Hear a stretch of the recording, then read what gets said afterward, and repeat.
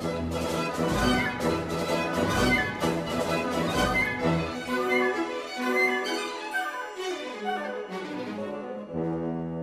everyone, welcome back to Every Version Ever. My name is Jonathan North, and today's episode is the last episode, for now, in our series on L. Frank Baum's The Wizard of Oz. This episode is the second half of my discussion with Eli Sanza on the early years of Oz adaptations. Last time we talked about the 1910 version, as well as some of the adaptations leading up to it, and this time we're talking about the very first full-length film adaptation of the original story. Sort of.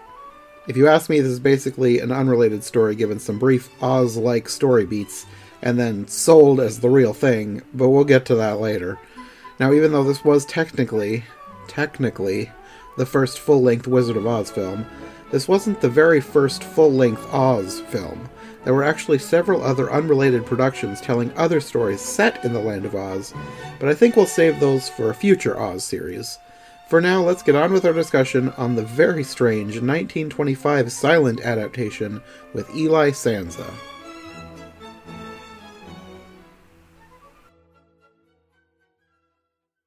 Okay, so let's move on to the 1925 version. Yes. Which, there's a lot of weird stuff in this one too, but I was able to follow it a lot better. Yes, it was. Oh, the 20s were a lot easier to follow than the 1910s. Yeah. This one has some weird stuff at the beginning, and I think it has to do with the person who made this. He seemed to want to insert himself literally and figuratively into a lot of this. Yeah. And I think that's the reason why this one is so strange. Yeah. So this was made by someone named Larry. I don't know exactly how to pronounce this. It looks like Sermon, except there's no R, so Semin. Larry Semin. Okay. Yeah. So he starts this film with this strange thing that I'm going to read just because, I don't know. It's just his dedication. In the lexicon of life, there is no sweeter word than childhood, its books and its memories, and to bring back those memories and add mayhap a smile or two in purely entertainment is my desire. Larry Semin. Yeah. And then there's like the opening credits, and his name is all over the place. So Yeah, really. he wants everybody to know that this is his movie, apparently. Yeah, that's right. He wrote, produced, directed, and he starred in it in multiple roles. Yes. He had a lot of screen time. Too. Yeah. So this movie opens with a toy maker played by this guy. And at first, when it started, I was like, am I watching the wrong movie? Is this Pinocchio? Is it supposed to be Geppetto? Yeah. Because this has no precedent in the books. I didn't know what was going on here. But it turns out he's going to read the story because he's making dolls that look like the main characters. And then this little girl runs in with a book that is The Wizard of Oz, and he's going to read it to her. Right. So right off the bat, you can tell that they are putting their own spin on this because when he starts reading, it has this title page that says, "Once upon a time, the townsfolk of Oz awoke to find their baby princess gone, and years bring added resentment and suspicion as we find them gathered in the palace." And then you're introduced to all of these, I guess, rulers of Oz. There's the self-appointed ruler, Prime Minister Kruel, Kruel. Yeah. And I had to laugh because I was like, well, that's a little on the nose, isn't it? But then it keeps going. Yeah. And it says, Kruel had an able aid in Lady Vicious. Vicious. Which is spelled Vishus.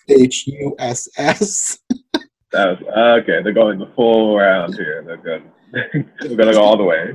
And then Kruel also had a willing cat's paw in Ambassador Wicked. Yeah. Wikked. Yes, I laughed when I found out that there were three villains in this movie named Cruel, Vicious, and Wicked. I laughed. And then, to keep going, it says, in all of Oz, there was none more loved than Prince Kind, Yeah, exactly.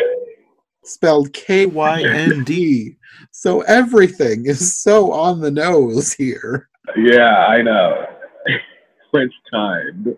Not subtle. No, not subtle at all. Yeah. So I don't really know why the townspeople think that they can get help from the wizard, but apparently they're asking the wizard to help them get their queen back. I think that's what was going on. They wanted to use his magic, I guess. Okay. This version is a little easier to understand, but there were still points where I was kind of confused by some things. Right. Yeah. And then the wizard is described as the prime minister's yes man. So, yeah. Do the people know that all these people are evil? I don't know what the whole relationship was.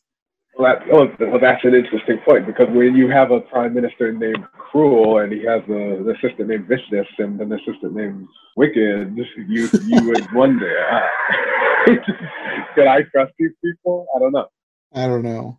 There was also a very weird little scene in here where somebody in this court apparently has two little slave children, and he and the kids are making faces at each other. The wizard. Yeah. I was like, okay, that's weird. That's random. I remember that, but okay, sure. And you never see them again. They're just in that one scene making faces at each other. Yeah. Yeah, I don't know if that was supposed to be some like short comedic bit or something just for laughing's sake, but I don't know. Yeah, I don't know. And then there's another thing that is confusing as to what the purpose of it was. The wizard puts on a show, and this weird peacock man comes out of a basket, and it says he's the Phantom of the Basket, and he starts dancing, and all the people are terrified of him. Yeah. So weird. It was very weird. And then it cuts back to the real world, where the little girl says, "Oh, Grampy, I don't like that. Read me about the Dorothy, the Woodsman, and the Scarecrow." I'm pretty sure she was speaking for everyone watching that, I think. Can we get to Dorothy already? Yeah. Yeah, because this lasted quite a while. There's a lot of this that it seemed like these scenes went on for way too long. Yeah. So then you get the actual story, which is also way off. Yeah, oh God, yeah. Do tell. So you have Dorothy, who is, I interpret her as an adult, but apparently she's 17 because she has an 18th birthday later on in the movie. Right, she's 17, yeah. She's an older teenager, and she has her Aunt Em and Uncle Henry, and for Aunt Em it says that she is a mother at heart. And for Uncle Henry, it says he's just a distant relative. And he storms in and he's snatching flowers from them, ripping them up, stomping them, throwing them around. And I'm like, yeah. What? This is out of left field. Is Uncle Henry a villain? Another unsubtle way of painting a villain in the movie. Yeah. And then there's this title card that says, "With all the Cinderellatives, there must be a Prince Charming." Yeah, right.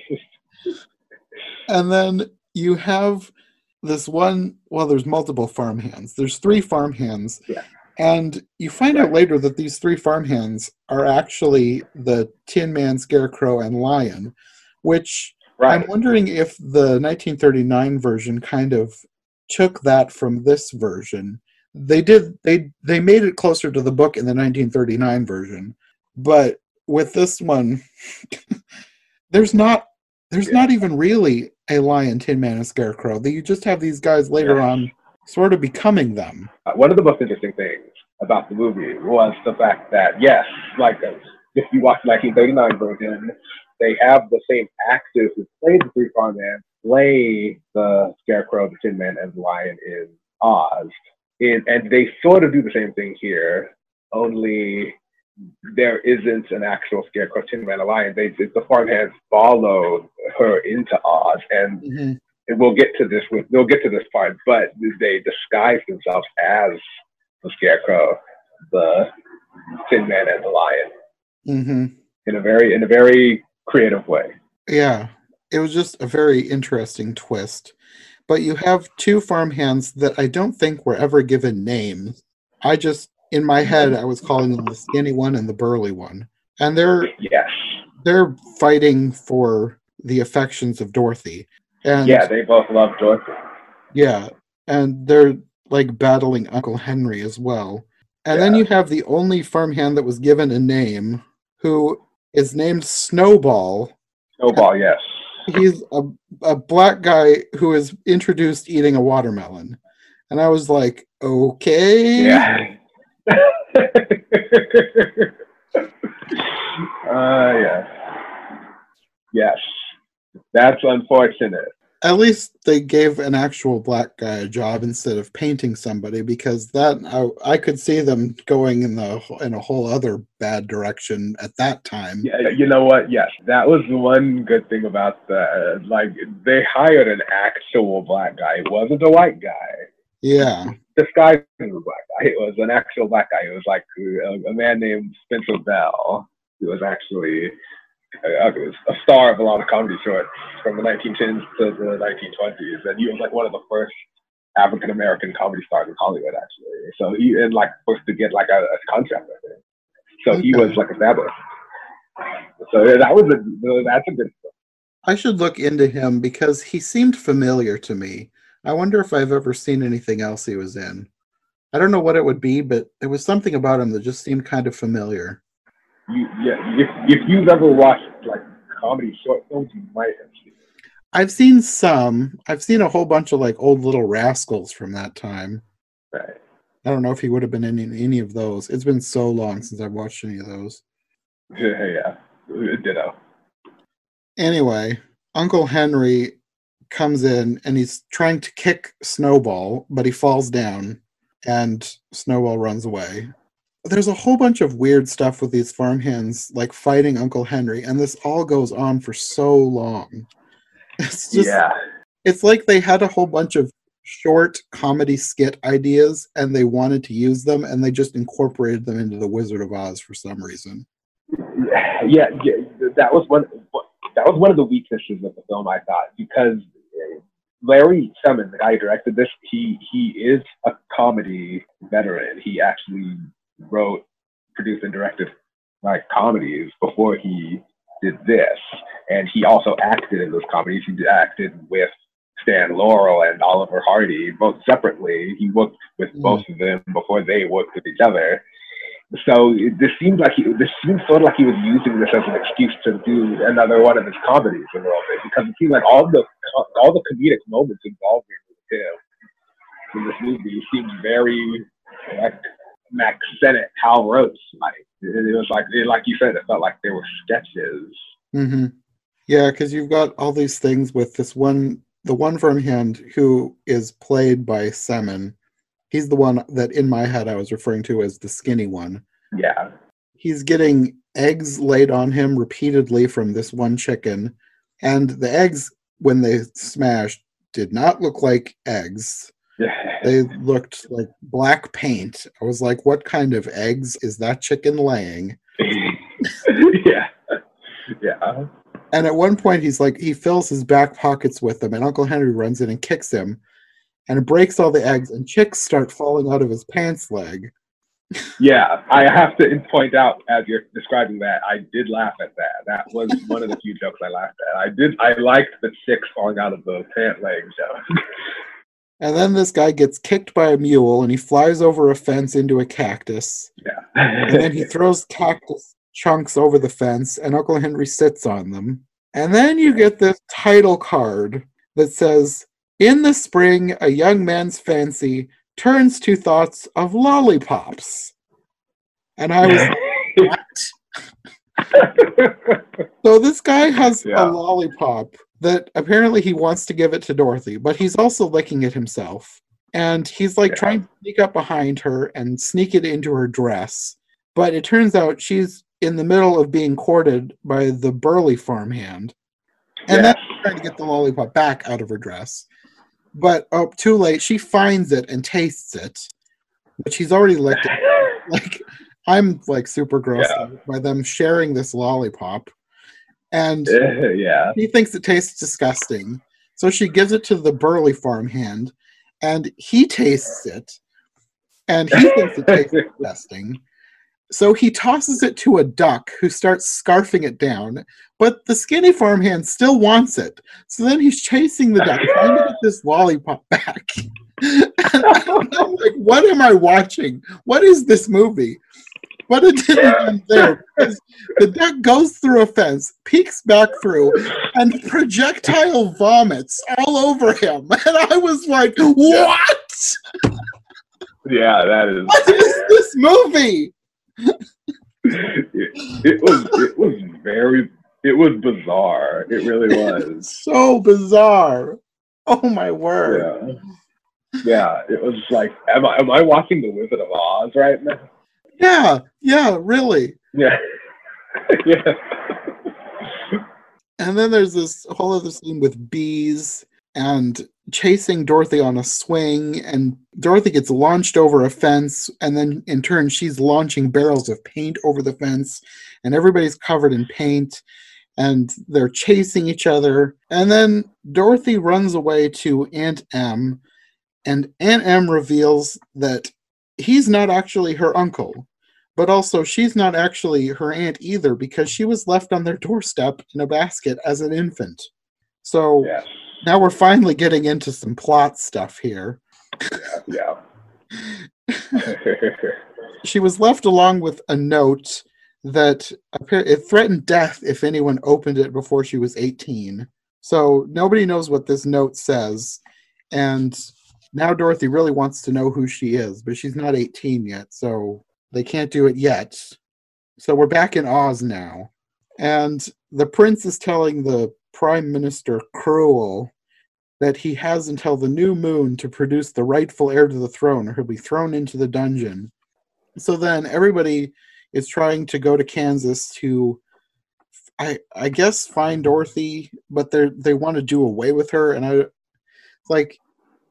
don't really know what their exact motivations were here, because they're supposed to be producing the rightful heir or be thrown into the dungeon. So why do they want to get rid of her? I don't know what they thought they were going to do. Yeah. There was some part of the plot where they thought, I think they thought that they could either find Dorothy, or they could find the letter that they sent Aunt Em and Uncle Henry. And like one of those things, I think they're saying it would be like, I don't know, I would like proof of something like that would enable them to like be able to rule the kingdom without Dorothy getting involved. Like, although I remember there was emphasis on like doing away with her though. Yeah, I don't know what they thought they were going to do. I was just confused by that. Yeah, me too. But apparently in Oz they have airplanes, and they can use these airplanes to fly to the real world. Or maybe Oz is just a country, I don't know. But either way, they have an airplane, and they fly from Oz to Kansas. And I was thinking, because of the way that they've set all this up, I don't think that Oz is a magical place in this movie. There's weird stuff that happens, for sure, but I don't know that, does anyone actually ever use any real magic? Because Glenda's not in this, the witches aren't in this, the wizard admits that he has no actual powers. They fly to Kansas in an airplane. Right, and their Scarecrow, Tin Man, and Lion aren't real either. Yeah, so it's like, it just feels like this is a very non-magical version of The Wizard of Oz. It did feel that way, yeah. So anyway, all these bad guys get to Kansas on Dorothy's 18th birthday, and she's waiting for Uncle Henry to reveal everything. She wants to know who she is, but these bad guys show up, and they want Dorothy to never be told what these papers say, and they're playing up this whole battle between the two farmhands, and Dorothy tells the skinny one that when she finds out who she really is, he's going to be the first one that she'll tell. Yeah. And then they start fighting over her. And then the bad Yeah. guys tell the burly one that if Dorothy reads the papers, she can never marry him. So if he brings the papers to them, then untold wealth and Dorothy will be his. Yeah. So basically, they just turned the burly guy into a bad guy because Yes. even though he later becomes, quote unquote, the Tin Man, he's pretty much evil for the rest of the movie. Yeah, like the idea was that Larry Simmons' character, the skinny farmhand, is kind of like the protagonist of the movie. That's kind of how it's framed. Mm-hmm. So Uncle Henry hides the letter from the bad guys, and I just have to question, like, what were they going for with Uncle Henry's character? Because they have him set up at the first half of the movie as he's like this awful person, but apparently he cares enough about Dorothy to find this letter for her. So I don't know. Yeah. I don't know what they were going for with him. I don't know.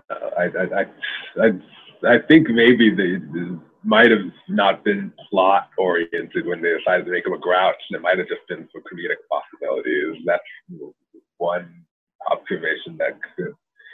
I guess that's probably a good way to look at it, because a lot of the stuff they were doing was so over the top that it's hard to take him seriously anyway. Yeah. That was what I guessed. But these bad guys tie Dorothy to this giant tower thing. I don't know what that tower was supposed to be. Like, why did they have a giant tower on the farm? I don't know. Yeah, they suspended her in the air like kind of like a yo-yo, and she tied her up and hung her. Well, there's these other towers nearby too, but I think those are supposed to be silos, because there's like a whole chase scene with the two farmhands chasing each other around the farm, and they go up these other towers, but I think those are supposed to be silos. They don't have the dome top like most silos usually have, but I think that's what they're supposed to be. This other tower that Dorothy is tied to, no idea what it's supposed to be. It just looks like a random collection of boards that they've nailed together. Yeah, I wouldn't know because I'm a city guy. But the burly farmhand, he finds the letter and he's almost about to give it to them, and the skinny one snatches it away, and that's what starts this whole chase scene up and down the silos. And there's people falling off the silos, and it's like these falls should have killed them. And then Dorothy ends up falling off the other tower, and the three farmhands run up to her, and she's like in a hole. And I was like, is that supposed to be like a crater? Like she fell so hard she caused a crater below her? If that's the case, she should have died. Yeah. Well, the same thing when the farmhand fell. It was like that was a fatal drop. He would not have survived that if that was real life. Yeah. That's kind of what I was saying. Like, a lot of weird stuff happens, but it's not to the point where you can really call it magical. It's just weird. Like in this next scene where everybody starts getting hit by lightning. Yeah. Oh, God, good example. I don't know what all is supposed to be happening here, but everybody's getting hit by lightning. And it's turned into this weird slapstick lightning gag fest. I don't know what... It was not plot oriented at all. It was just weird. No, it was the whole movie. Like, it was very comedy oriented, this entire movie, but it was also very, very cartoony. It was like a cartoon. It was like a cartoon logic with everything that was happening. It was like you have even people like floating in air like Wile E. Coyote sometimes. It was just very. That was sort of like the logic behind all this death-defying stuff that was happening. It was just the fact that it's a very cartoony logic. That's a good way of looking at it, because otherwise nothing makes sense. Yeah. Because all this lightning is happening in, I guess it's the tornado, and they're all in this shed, except for Aunt Em. Aunt Em gets left behind. She's the only person on the farm that is not in this shed, Yeah. and you never see her again for the rest of the movie, which is dumb. Yeah. Even Uncle Yeah, Henry really. comes along when this shed is ripped out of the ground by the tornado. Even Uncle Henry comes to Oz. Yeah. Yeah. That was a real weird choice. Like, oh, let's involve Uncle Henry, the hateful grouse, and put him in the story, but let's leave and him behind. It was a very odd choice. Uh-huh. So everybody's in this shed except for Snowball, who's in this barrel. And then it's like he's supposed to be riding lightning. I don't know what they were going for. Like, I guess the way you said it, like a cartoon, is the best way to look at it. Because he's Yeah. basically riding a bolt of lightning along so that he can join them in this shed. It was so weird. Yeah. It was what was happening. It felt like it was like the lightning was like, he was so scared of the lightning that he gained the ability to like float in the air just to get to where he was going out of pure fear of getting struck. That was the cartoon logic that I came up with in my mind. Yeah. Well, makes more sense than a lot of stuff in this movie. Yeah. So everybody gets to Oz except for Aunt Em. Yeah. And then I'm going to read this paper that is shown. It says, "Know ye all that Dorothy is the rightful ruler of the kingdom of Oz, and on her 18th birthday she shall ascend to the throne to rule until the great master calls." Okay. Who's the great master? Is that like supposed to be God to rule until she dies? Is that what they're saying? I don't know. Yeah. I don't know That's a either. very weird way of putting it. I think that was the paper that everybody was trying to get, because I think Uncle pulls that out at the last second or something. So yeah, that was the thing that he was supposed to read when she turned 18. Yeah. So Yeah. apparently she is this missing baby from all these years ago, and she's the rightful ruler of Oz. Okay. Part of me is wondering if they're taking plots from other books, because there, in one of the other Oz books, there is a princess who was taken as a baby. That's Ozma. Like, she's one of the most famous non-movie characters, Ozma of Oz. Because in the book, this is the one where Mombi was from, the witch that I wondered about them taking the name from.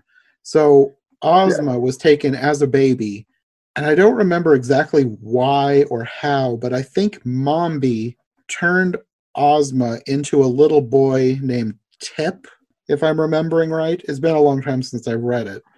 So basically, Ozma lived for years as this little boy until she's finally changed back and told that she's actually the rightful heir to the throne of Oz, and she becomes the Queen of Oz. It's a very strange story. Right. But I'm wondering if they took that and then just made it so that Dorothy is the one that was taken from Oz, and then they just did away with the whole witch turning the baby into a boy and hiding her for years. I was curious about like if they took inspiration from any of the other books, the other books besides The Wonderful Wizard of Oz that I didn't read, because that might explain some of the stuff in this movie and where they got it, because it's completely different.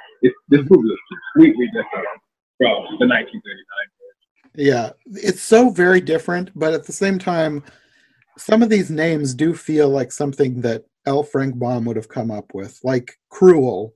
That feels like something he would have written, because he wrote a lot of weird on-the-nose names like that, and with weird spellings of actual words.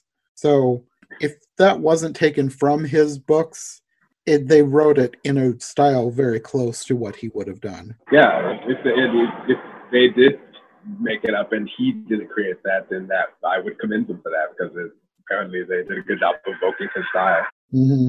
Okay, so they're finally in Oz, and at this point I looked at the time, I was like, it took them over half the movie to actually get the main characters to Oz. The movie is over halfway through at this point. Yeah. which kind of brings me to a point that I wanted to bring up, which is that this movie drags a lot. There's a lot of the stuff that happens in the movie is not plot oriented, and it is so slow. Like that's the biggest problem, I think. Yeah, that is the biggest problem. There's so many scenes that are just dragged out so long. Yeah. So at this point, I guess in a last-ditch effort to stop them from taking the throne, the Admiral accuses them of being trespassers and tells the wizard to turn them into something, but of course he can't. But then the farmhands dress up as Scarecrow and Tin Man, and the wizard pretends that he did that. Yeah. But then Admiral Cruel is like, he's shooting a cannon at them, and I think he blows up a building, and then everybody gets arrested. Yeah. And I wasn't really clear exactly how this all was supposed to be shaking down, but Dorothy is made queen at this point. Cruel is still there, but now he wants to marry her. And even though everybody was arrested, the Tin Woodsman and Uncle Henry aren't in trouble. I don't know why, but the Tin Woodsman is... let me just read this. It says, and the Tin Woodsman became the Knight of the Garter, so in the future no metal could touch him. And what is that even supposed to mean? I don't understand what they're going for there. I didn't follow that. That sounded like abstract, like dialogue or something. Like I don't know what the heck that was. I don't know. But Uncle Henry is made the Prince of Wales, spelled Whales. So basically, fat joke. It was a fat joke. Yeah. Yes. Oh God. I just not even a very good. And rolled my eyes. So dumb. That was very dumb. Yeah. So at this point, even though at the beginning I was calling him the skinny one, I just started calling him the Scarecrow because it was easier since he didn't have an actual name. So Scarecrow, Snowball, and the Wizard are now down in the dungeon, and the Wizard dresses Snowball up as a lion. And for some reason, there's actual lions down there, like real lions. Yeah. And the guards can't tell the difference, and they run away. They think that Snowball is a real lion, even though he looks nothing like a real lion. Yeah. That's fine. So they're trying to warn Dorothy that she's being set up. I don't know what they think she's being set up for, because at this point the plan is just to marry her. Cruel wants to marry her so he can be king. So I don't know if they're trying to warn them about that. I don't think they know what's going on. They're just trying to get to her, and it says that they're trying to warn her that she's being set up. And then there's more slapstick chase scenes because the former Tin Man and other bad guys are like chasing the Scarecrow around. I don't know. It took forever. And at some point, Uncle Henry falls into the dungeon too. And if I recall, I don't think he's ever seen again after that point. I don't remember seeing him after that. So yeah, me neither. Scarecrow ends up back in the dungeon at some point, and he and Snowball end up in the lion's pen. And I don't know what they were going for here. Well, at first I didn't know what they were going for, but then I realized that the Scarecrow also can't tell the difference between the real lions and Snowball, because at first I thought he was taunting this lion, and I didn't know why. Like, he was saying that he didn't think he'd be eaten or something like that because the lions liked dark meat. Like, haha, Snowball's black, he's going to get eaten first. I think that was supposed to be the joke. Right. But he was saying this to a real lion, and then I realized he thought it was Snowball. He thought that this real life lion was the man in the costume. Yeah. It was like, okay, apparently he's dumb too. And then you've got all this other slapstick pantomime chase scenes, gags, with these lions running around this dungeon, and it Yeah. ends up with I guess he fell out a window. I don't know. I think it shows Snowball falling down the side of a tower or a mountain or something. Yeah, I he don't fell know. somewhere. I thought he died. He didn't, but I thought he did. Yeah. Yeah. Well, yeah. That was the thing. They should have made it clear that he didn't. Like I said, this whole thing is so bizarre. It's like, okay, they just killed him, but you find out later he's still alive. But I thought he died. Yeah, apparently that could just happen with any character. I think at this point, the Wizard and Scarecrow get out, and then you see Cruel trying to seduce Dorothy, and then there's this sword fight between Cruel and Kind, which made me laugh just because it's Cruel and Kind and they're having a sword fight. Yeah. Yeah. And Cruel is about to win, but then the Scarecrow throws a vase on him. He's like up in the tower or something, and he throws a vase down on him. And then there's this other guard, and the Scarecrow jumps on him, and they start fighting, and they run out of the room. And there's a bunch of explosions, which it looks like it's supposed to be simulating gunfire, and then the Scarecrow comes back. So the Scarecrow just killed this guy. Yeah, exactly. And then you have this weird admission from Cruel, where he says that he left Dorothy on the doorstep in Kansas in order to save her from a hostile faction.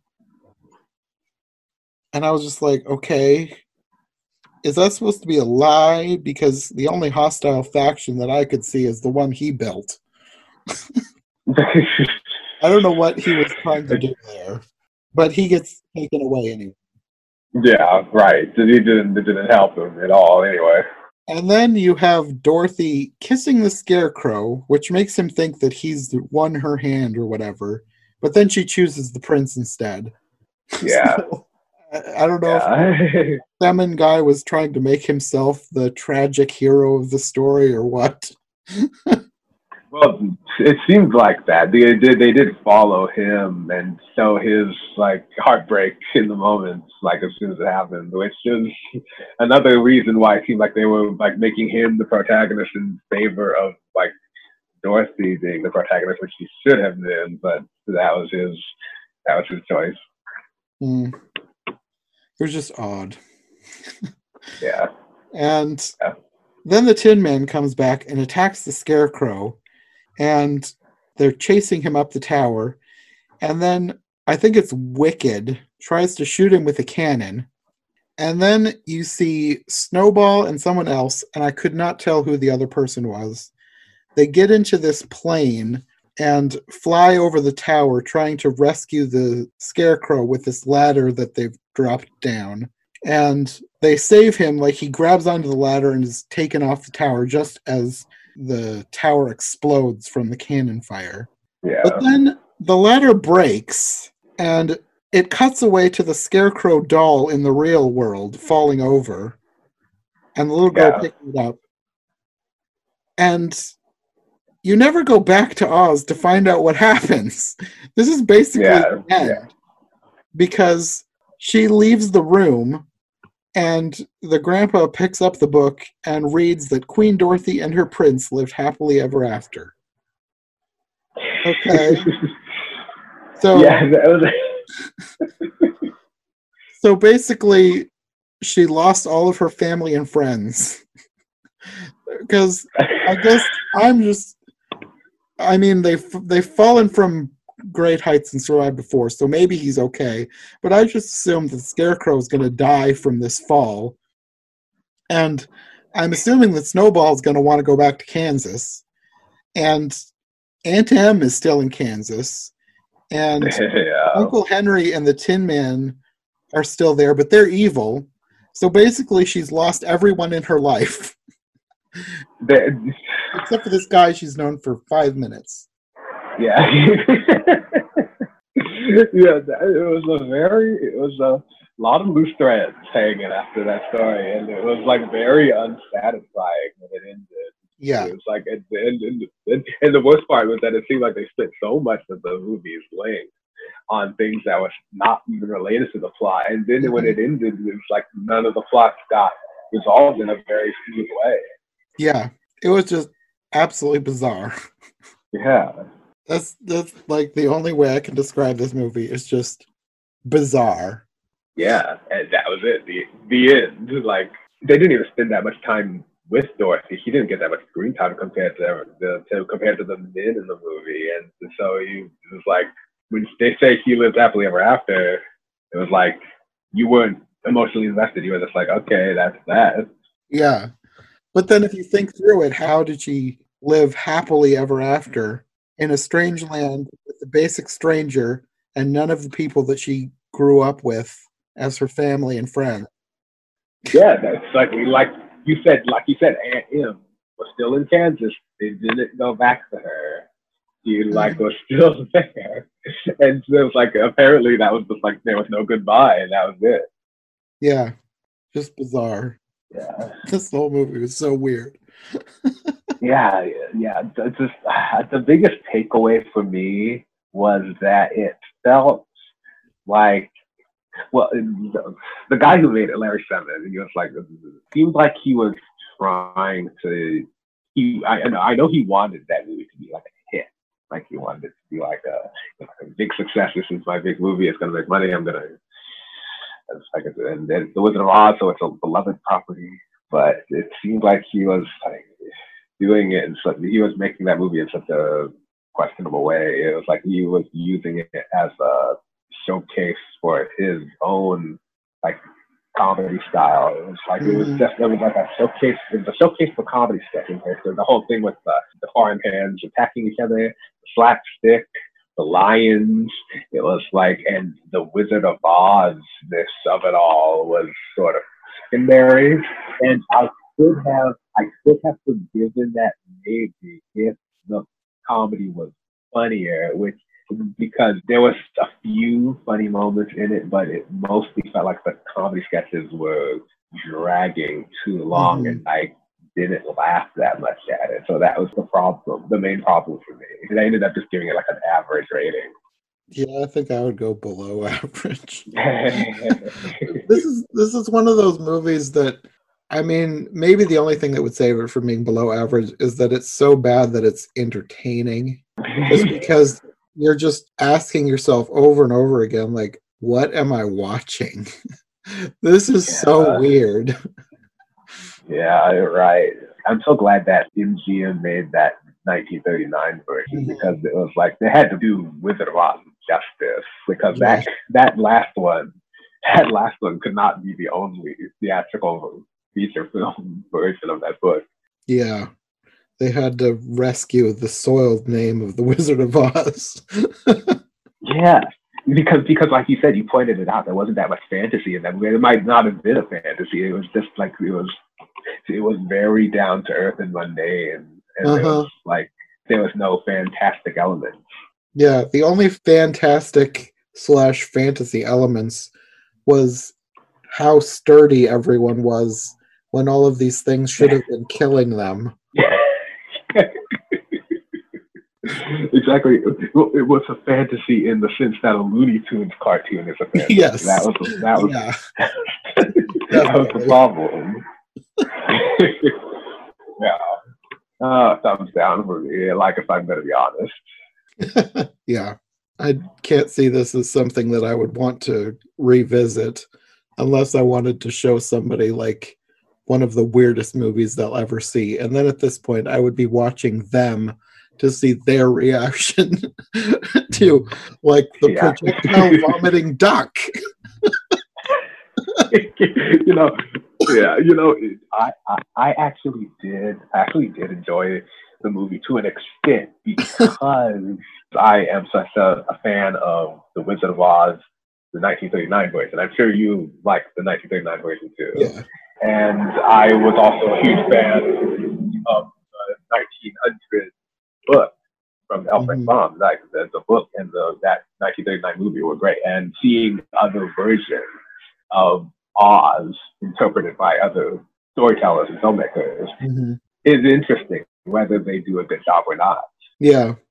Well, that's the whole point of my podcast now, is just seeing all the different ways people interpret these stories. Yeah. And some of them are very interesting. Like this one. Yeah, like this one, exactly. It was an interesting film. That's my highest compliment I'll give it. It was interesting. Yeah, I guess I will say that even though this was by no means a good movie, I did have a lot more fun watching this than I have had watching some other movies. Because I've watched some movies that were just straight up bad, and they were not entertaining bad. They were just straight up bad. Yeah. Like the last two War of the Worlds Asylum films. The only thing I liked about watching those was recording the podcast later with Nikki, because it's just fun to talk to her about bad movies. Yeah. But watching the movie was a chore. Yeah. I know how you feel. One other thing I do want to point out about this movie, though, like I have to bring this up. Oliver Hardy was the guy who played the Tin Man. I don't think we ever mentioned that. Like Laurel and Hardy? Yeah, really? Like from Laurel and Hardy. Yeah, that's something I wanted to make sure you knew. Oliver Hardy, he was the guy who played the stocky farmhand who became the Tin Man. Okay, Laurel and Hardy thing. That was like one of the most interesting things for me personally, just as a film buff. It was interesting to watch. Oh, this is like Oliver Hardy in one of his early roles. And I think this was like before he became famous in the Laurel and Hardy team, if I'm not mistaken. So it was interesting to see him in one of his early roles. Yeah, I didn't even catch the name. I didn't look too closely at the credits. I just kind of skimmed it. And I didn't notice that one. Well, yeah, there are very few people in this movie who I even recognize when I look at the cast credits, but that was one that stood out. I just thought that would be interesting to point out. Yeah. Well, I guess that will be all for this episode. Very interesting episode. Yeah. Do you want to let people know where they can find you if they want more from you? Yeah, if you want to hear more from me, go to where I'm most active, which is Twitter. That's where I talk about film, shows, pop culture, video games. That's where I share my Letterboxd reviews on all kinds of films. And my Twitter handle is @eJunkie2014. And I also have a blog called ejunkyblog.com, which stands for Entertainment Junkie. And that's where I share my in-depth blogs about the history of entertainment, which is my specialty. So check me out there. Okay, and I'll have links to those as well. Well, thanks for joining me for this. It was weirdly fun. It was more fun than watching it, I'll tell you that. Yeah, that happens with bad movies, I'm finding out. Yeah. Well, I will probably have you back for another one in the future. We'll just have to find a worthy story, I guess. Yeah. So we'll see you next time. Thank you for inviting me. This was fun. Yep.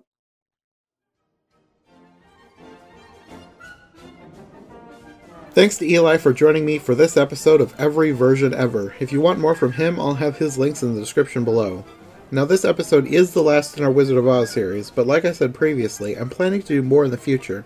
I have some other episodes that I did last year, and I really want to talk about those other early silent Oz films as well. So next year we'll have to come back for more, maybe even before Oztober. In the meantime, I have a special little mini-series lined up for you, something a bit different than my usual fare. Instead of looking at another book, over the next 2 episodes we're going to be looking at 2 adaptations of a play. Last year on my main podcast, I Heart Movies, my friend Chelsea Robson joined me to talk about the 1954 film adaptation of the play Sabrina Fair. The film, of course, is called Sabrina, starring Audrey Hepburn and Humphrey Bogart. And ever since I started this podcast, I've been kicking around the idea of having Chelsea back to talk about the 1995 remake starring Harrison Ford and Julia Ormond. So, that's what I'm doing. Next time, I'll be sharing the episode we did last year, and I'll follow that up with our discussion of the remake. And after that, we'll get back to our regularly scheduled literature discussions, but I figured it'd be fun to switch things up for a bit. I'm really excited for this, so we'll see you next time on Every Version Ever. Thanks for listening.